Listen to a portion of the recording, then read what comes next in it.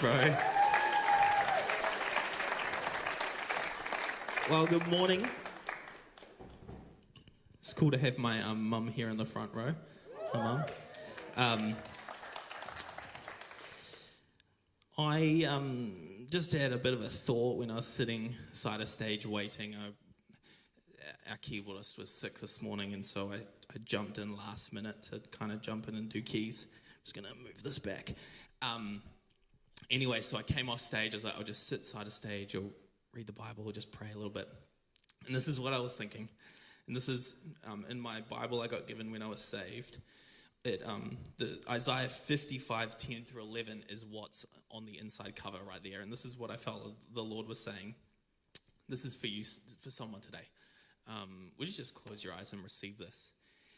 As the rain and snow come down from heaven and do not return without watering the earth, making it bud and flourish, so that it yields seed for the sower and bread for the eater, so is my word that goes out from my mouth.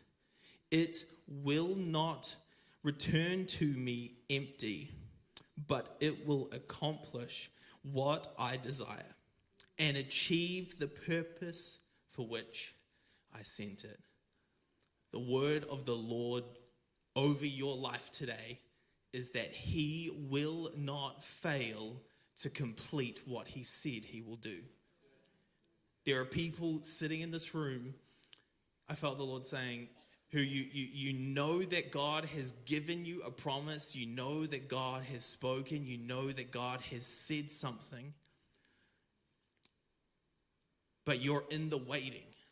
And God is saying to you today, my word is coming back to me. It's like a boomerang. I've thrown it. It's coming back to me, and it will accomplish all it has set out to do in your life. And so, Lord Jesus, right now, for the person who that's for, the people who that's for today, God, I thank you that your word will not fail. God, that you will not fail. You will complete all you have said and set out to do. You will not fail, God. And so I just pray confidence and boldness and trust into this congregation, into your people, God, that we would trust you. We would know that you are faithful to do all that you have said you will do. In Jesus' mighty name, amen. Amen. So I dyed my hair blonde. I just address the elephant in the room. I dyed my hair blonde, not because I'm a liberal, but because I realized that last summer was the only summer that I hadn't dyed my hair blonde, and it sucked. And so I'm prophesying right now. You know, like I'm not just prophesying with my lips, I'm prophesying with my head on display that summer is coming. And so when you see my blonde hair, just agree with me. Say, yes, Lord, we agree that summer is coming. The winterless north that I was promised, it will flourish. One of the reasons that I'm looking forward to summer is that I got a smoker when I first moved up here for my birthday. And I haven't really been able to learn how to use it yet because it just rains every day. And I really want to learn how to use my smoker because so far I've had 6 attempts and all but one have completely failed. Like there've been 2 times now where we've been hanging out with the Dieths and I go around at like 8 a.m. I take my smoker with me because it's just a little one, and I'm like, we're gonna have pork ribs for dinner. I'm gonna smoke some ribs, right? Every single time it gets to like 10:30 at night and the ribs still aren't finished and we end up eating these tough barbecue ribs. And I mean, like generally I'm like all good in the kitchen. You generally like, I don't struggle with that. Like I would say, you know, I'm definitely like above average in the kitchen. I made some mean chicken parmigiano for my parents last night. It was fabulous. I can't believe I just said the word fabulous. It's not really my personality type, but that's all right. It is actually. That's 100% my personality type. I should start using that word more often, actually. Yeah, I can't nail smoking meat. I did the one time I had success was when I smoked an entire full pack of brisket. Like that worked, but when I smoked like $100 piece of meat, but every other time I try to smoke some ribs or whatever, no go. But when you're smoking ribs, has anyone ever smoked meat before? No. Okay, well, no one's going to give me tips after this. I remember I preached a message last year and talked about how I wanted to learn how to be better at golf. And so many of the guys in the church came up afterwards and gave me their tips. And I've never played golf again since. So I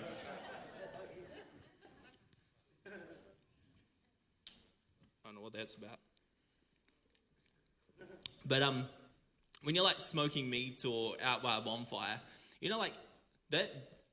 that stuff sticks to you.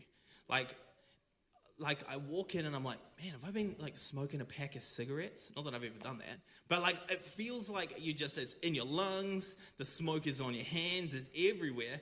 And if you're doing pork ribs, I apologize to the vegans today. There's going to be a bit of meat content, but you'll be okay. This can be your quota for the year. But when you're smoking barbecue pork ribs, partway through you have to make some barbecue sauce and brush it on. And I would come away from smoking pork ribs at 10:30 at night when they were tough and awful to eat. And I would just be I smell of smoke. My hands are sticky because of the barbecue sauce I put on. And I mean, every single time I get to the end, I'm like, that's it. I'm never doing this again. This is it's sticky. It's everywhere. I feel like I have to have 5 showers to try and get this back. And I want to preach a message today called Sweet and Smokey. And before we get to the passage, I want to just do a quick, the opposite of deep. I want to do a 40,000 foot level look at the Bible. Because this is my starting lens when I come to Scripture. When I go to a passage, when I'm thinking about what I want to teach, what I want to talk about, this is my starting point. And so the way that I first think about Scripture is that it is broken into, obviously, the Old and New Testament. But the way I look at the Old Testament, and this isn't my idea, I've stolen this from other people, but that's fine, is that the Old Testament is Moses, the books of Moses, and then commentary and outworking and prophetic words based off of what happens in those first 5 books. So everything in the Old Testament that we read is a reference back to, it's a recapitulation, it's a fulfillment of, one of the promises where God says, if you do the right thing, I'll bless you. If you do the wrong thing, I'll curse you. And then you get to the prophets and you're like, oh, they're doing the curse thing now because they did the wrong thing. They go into exile for 70 years and they're like, they didn't honor the Lord in the land. And so he took them out so the land could have a break from these people. And when you look at it that way, it becomes really helpful because you go, okay, everything in the Old Testament is pointing back to Moses. Moses is the central figure. And then when we come to the New Testament, we see the same thing. It's the Gospels, the 4 books that talk about the life of Jesus. And then it's commentary, outworking, and prophetic words based off of what Jesus taught. And when you look at it, this is helpful because this is the way our Bibles are laid out. They're laid out this way. So the Old Testament is laid out with the 5 books of Moses, and then Joshua through Esther is the history of the outworking of those books. We've got Kings and Chronicles, all of those books, is the history of this playing out. The New Testament, we see the 4 Gospels and then the book of Acts, which is the history and the outworking of the gospel. And then after that, we start to see the writings the letters in the Old Testament, the prophetic letters, the writings, the Psalms, the prophetic books. You come to the New Testament, we have the same thing. So it goes, all of the books go, the central idea, the covenant that God makes, the outworking of that in the people group, the expansion of that, and then the writings that accompany the expansion. And so the New Testament is the same. It's Jesus, it's the outworking of the church, and then finally we see the letters that are happening as the outworking of the church through the book of Acts is taking place. And so when we're reading the Old Testament, when we're looking at the Old Testament, this is where we're going to stay today, we're going to continuously be pulled back to the books of Moses, those first 5 books of the Bible. That's what we're going to continue to pull back to. And so the verse that I want to preach from, hopefully within 20 minutes from now, is Psalm 114, verse 2. But to get there, we're going to start back in Exodus, because when you go to Psalm 114, verse 2 in a Bible, and this is why it's important to have a physical Bible. I was going to bring chocolate like I do at youth. At youth, I bring chocolate bars, and if you bring your Bible to youth, sometimes they give you chocolate. But when you're reading the Bible, in Psalm 141, it links you back to this passage. And so commentators, and then I usually read the ESV. So the committee that have translated the ESV, they all have agreed that, and throughout the last 2,000 years of church history, that this verse in Psalms 141 is linked with this verse back, this passage back in the book of Exodus. So that's where we're going to start. This is what it says. Exodus 29. You grab a Bible if you've got one with you. I'll give you a moment to turn there. Exodus 29, and we're going to go to verse 38. I'll give you 15 seconds to go there. It's in the first 5 books of the Bible, so it's not too far. If you hit Psalms, go back. It's like those signs when you're like going onto a one-way street and you've gone the wrong way. It's like, wrong way, wrong way. The book of Psalms is like that. It's like, nope, I've gone the wrong way. I need to go back to Moses. You there? All right. Exodus 29:38. Now this is what you shall offer on an altar: 2 lambs a year, day by day, regularly. God is not a manipulative boyfriend who doesn't tell you what he wants.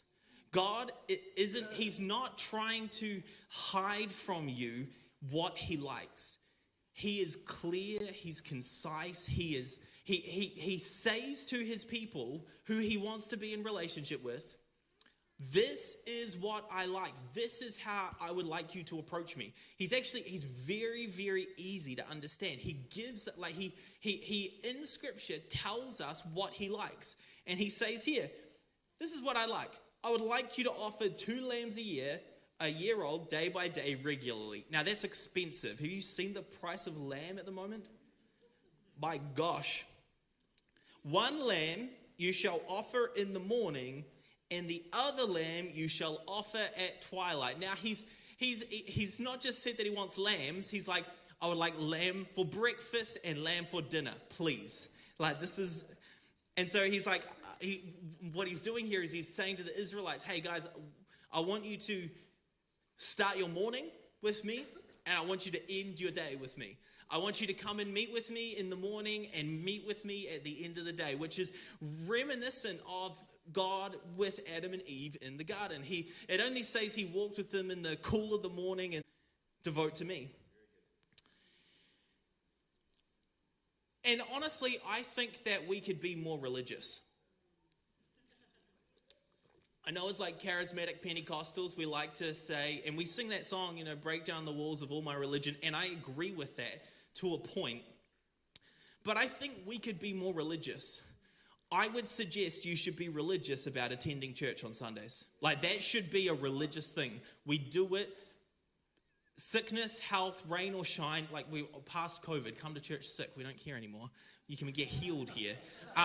Like we have a great ventilation system now for that.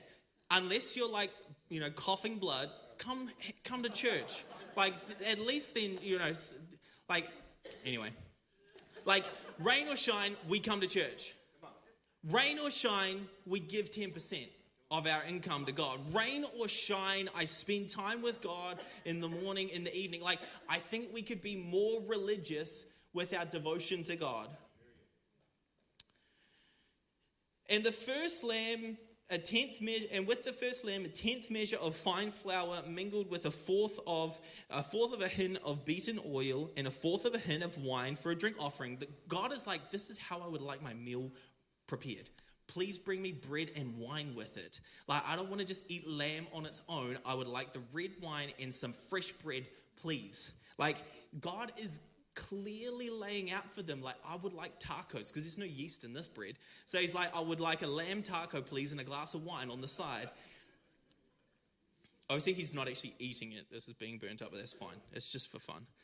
The other lamb you shall offer at twilight, and you shall offer with it a grain offering and a drink offering as in the morning, for a pleasing aroma, a food offering to the Lord.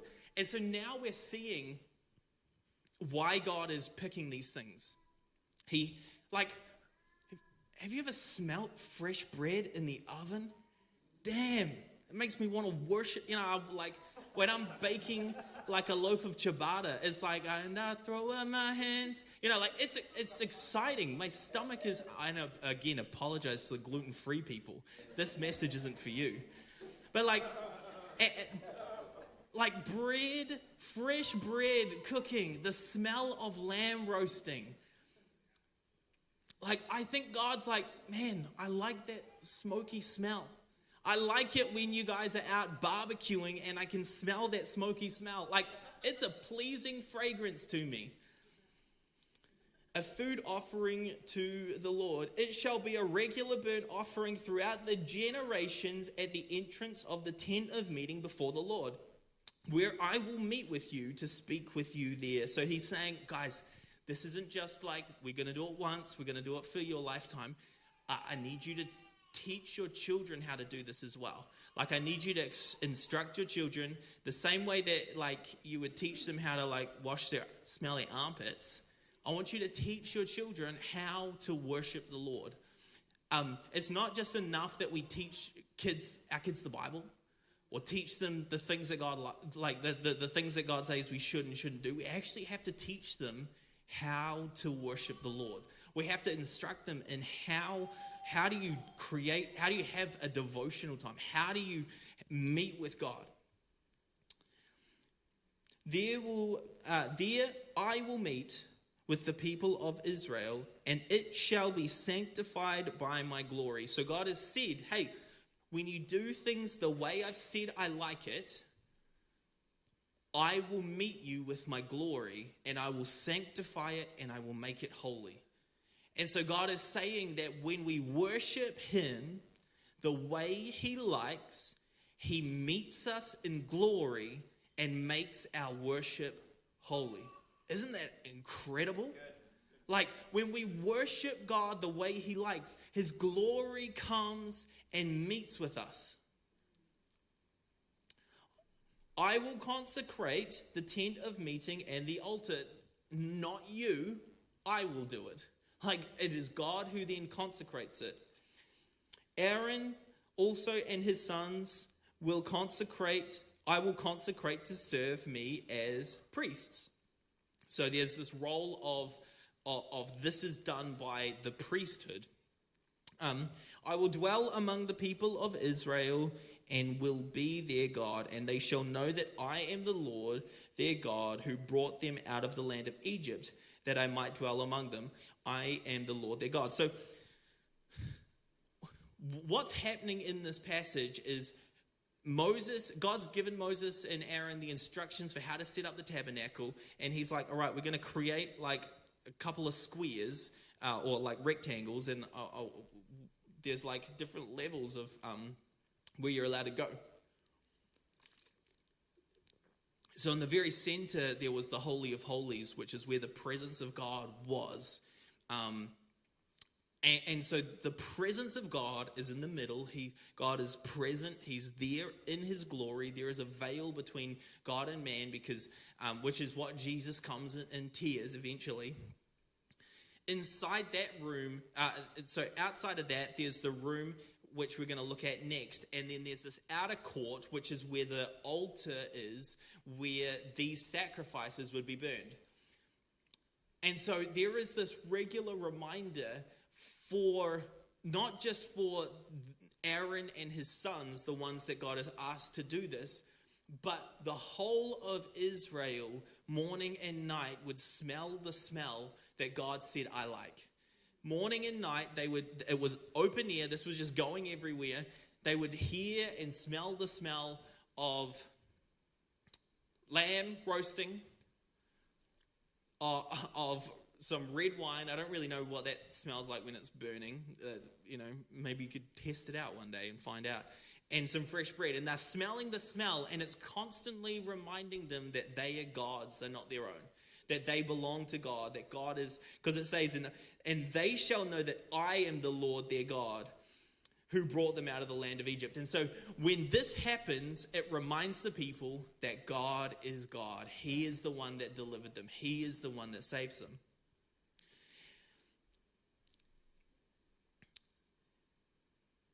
And so it would be easy to kind of get to this point of view, this point, and be like,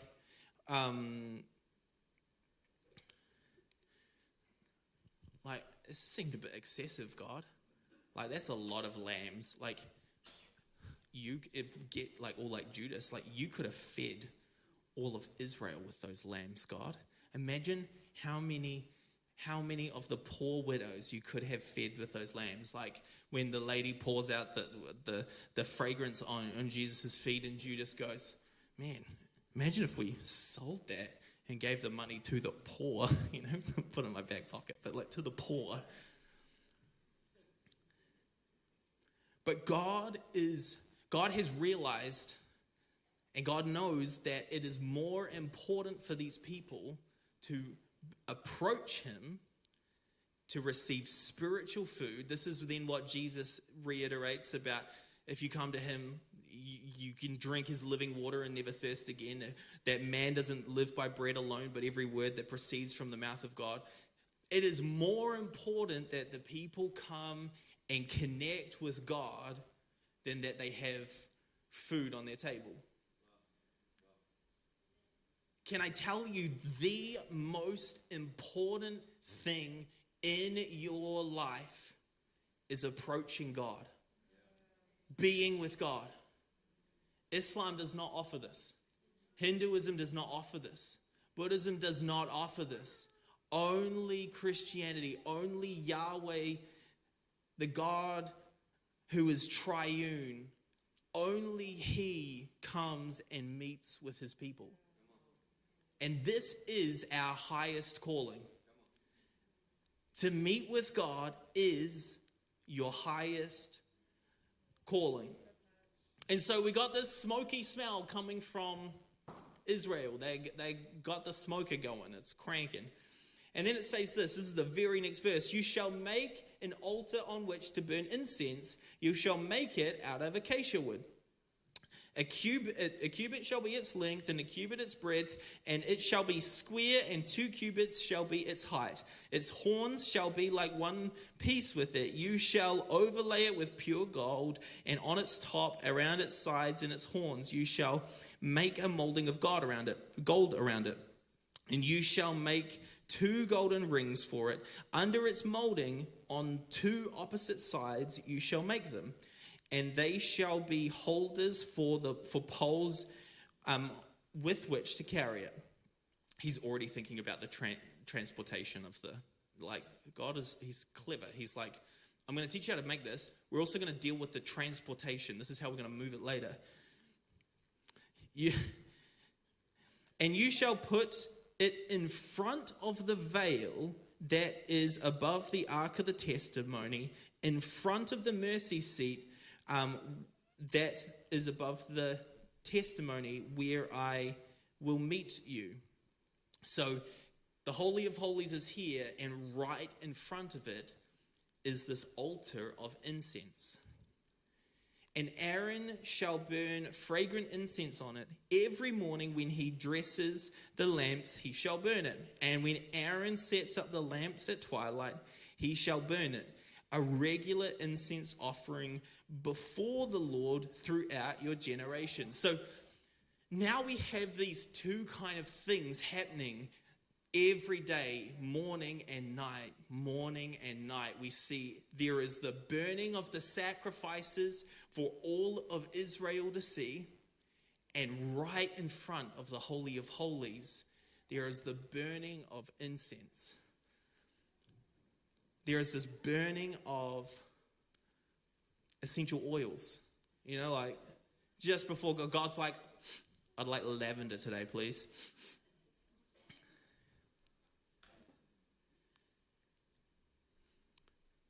And so we see this like this two-way combination of this very like kind of brutal, bloody, not super nice smokehouse out the front.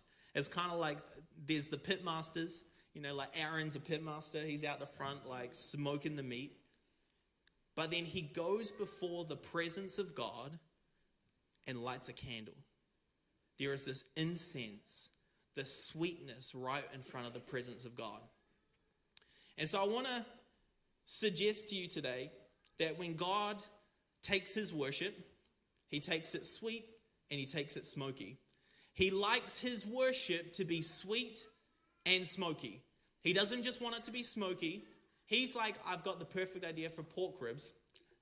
Here's an idea. You're going to smoke them, and then just before it's finished, I want you to baste it with a sweet barbecue sauce. And so it's like sweet and tangy and smoky, and that's the flavor I would like. God has said, this is what I want my worship to look like.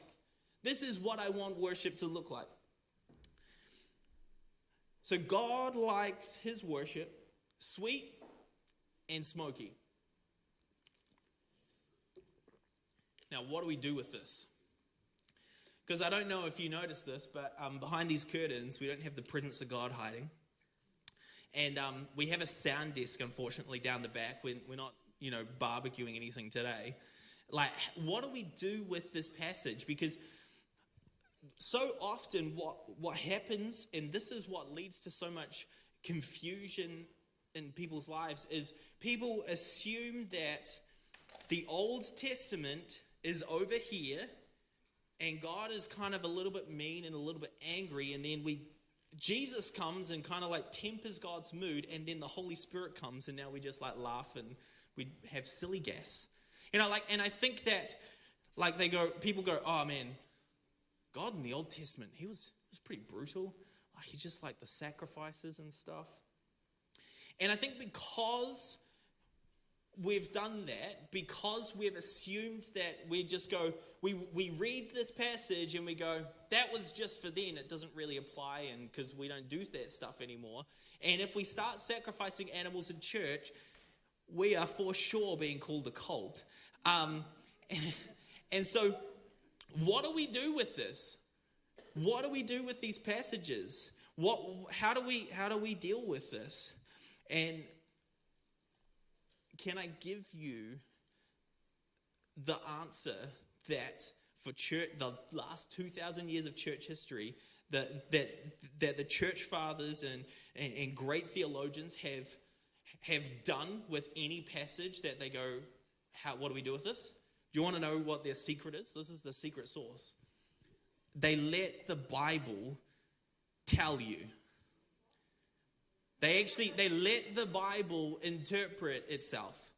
And this is why it is important to not just read the letters of Jesus. It's not just important to know Paul's theology, but you need to see the whole story, the whole picture of Scripture. Because this verse that we go, we just throw that out, it doesn't make any sense anymore, it doesn't matter anymore to us. This verse, the Bible interprets for us. See, there is this moment, David is in distress. He is likely, this is Psalm 141, he is likely out in the wilderness running away from Saul. He is far away from the presence of God. He is far away from the people of Israel. He's far away from all of these things. And verse 1 of Psalm 141, you can go there with me. It says this, O Lord, I call upon you.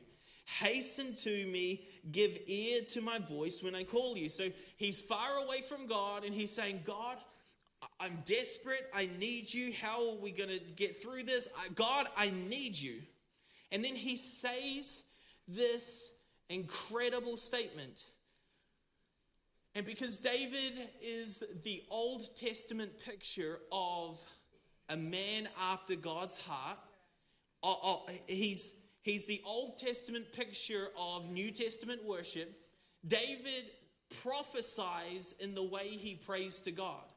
David says this prophetic word which explains why we do what we do. He says this, let my prayer be counted as incense before you, and the lifting of my hands as the evening sacrifice. Now, when Bible commentators read that, when they've interpreted it, they will link this back to Exodus 29 and 30, because they've realized and they've recognized that David is looking back at the way that God said, this is how I want my worship. He's looking back at the way God said, this is how I want my people to come and interact with me. And David is prophesying about a future. David is in the wilderness and he begins to prophesy and he says, God, let my prayers, the words that come out of my mouth, be like incense. Do you know when you pray to God, when you use your voice, when you sing, it is like incense in front of the mercy seat. It's like when you pray, when you start to speak out, not just like, oh, I'm praying in my head today. When you pray, it's like you're Aaron going in before the throne of God, before the mercy seat, and lighting incense. And it's the sweet smelling fragrance before God. See, so often we think prayer is for us. Like, I'm going to pray, and this is why we just shopping list pray. And we just go, God, I need this and this and this and this and this. And that's our entire prayer life. But when you realize that the words coming out of our mouth are prayers to God, are prayers that say, God, I worship you. And the words coming out of your mouth are a sweet smelling fragrance before the throne of God, before God, right in his face. You start to pray different. And this is the reason that a majority of our worship on a Sunday morning when we gather together is about singing. The reason we sing is we're praying. When we sing words, we're praying, which is why, like the Psalms, we don't just sing holy, holy, holy is the Lord every time, every song. Like the Psalms, we sing, God, I'm desperate. God, you're my provider. God, I come to you with all my needs. God, I know that you're a strong tower where I can run to and I'll find safety. God, I can come to you. God, as a deer pants for water, so my soul longs for you. The reason our worship has emotions and, it's not just like these stoic songs, is because we're praying. We're lighting candles before his throne. Because God likes his worship sweet. But he also likes it smoky. David's second part is, let the lifting of my hands be like the evening sacrifice. This is the reason we lift our hands. We don't lift our hands because, youth ministry, when... I'm being a youth pastor right now. This is what I always kind of heard was, like when you're at the beach and you're out in the water and you get caught in a rip and you put your hand in the air to let a lifeguard know to come and save you. That's why we lift our hands in worship. That's not why we do it. We don't do it to emulate a rock concert where you wave your hands in the air. We do it because David prophesied, saying that the lifting of our hands was like the evening sacrifice. See, my prayers are before God. My hands are before others. My hands are signifying to the whole camp that we are worshiping the Lord. That God, the one who delivered us, the one who saved us, the one who set us free, it's time to worship the Lord. It's time to praise him. It's time to honor him with our hands. And so this is why when we gather, when I'm leading worship, this is why I say, let's lift our hands. It's not because it makes me feel better. It's not because it makes it seem like we're all on the same page. But it's because when we do it, it makes our worship smoky. Because God likes his worship like I like my pork ribs. Sweet and smoky. He actually likes it when you say words when we sing.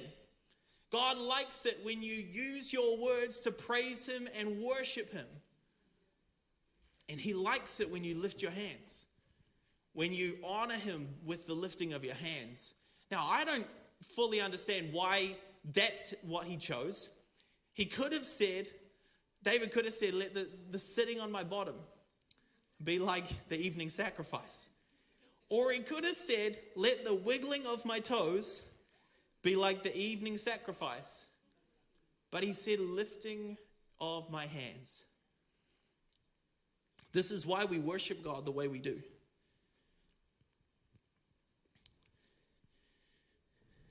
See, when it comes to the new covenant, in the old covenant, the priest did this on behalf of the nation. Because God always deals with priests and with nations. Which is why in the New Testament, we, the body of Christ, are called a holy nation, a royal priesthood. Because this now, the body of Christ, is the nation God deals with. God deals with the people of God, which is from every tribe, every tongue across the entire world. And the priests in this new nation is not the pastor, it's not the worship leader, it's you. And so when we gather, it is the role and responsibility of each and every one of us to light incense before the throne of God and to let the lifting of our hands be like the evening sacrifice. So we're going to close right here.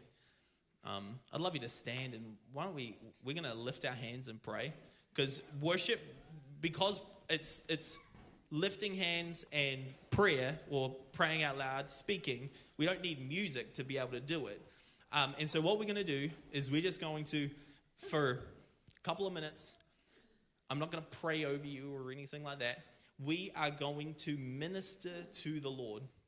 We are going to let the prayer that comes out of our mouth light incense before him.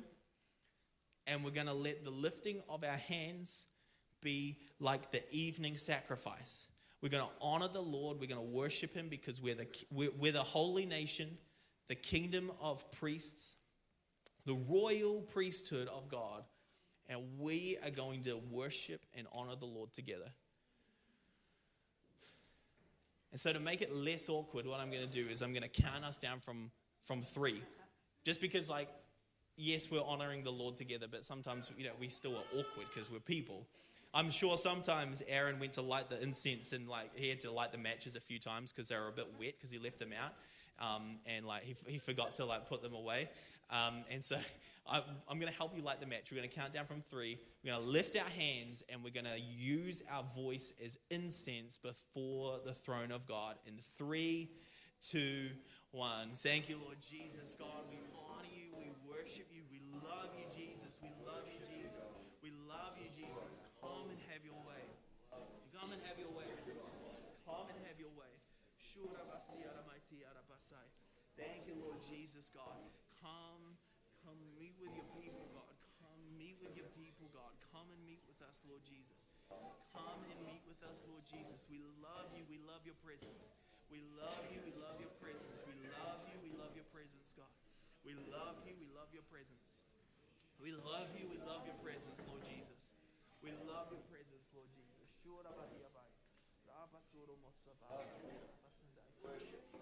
Thank you, Jesus. Thank you, Jesus. Thank you, Jesus. Thank you, Jesus. We worship you. We worship you.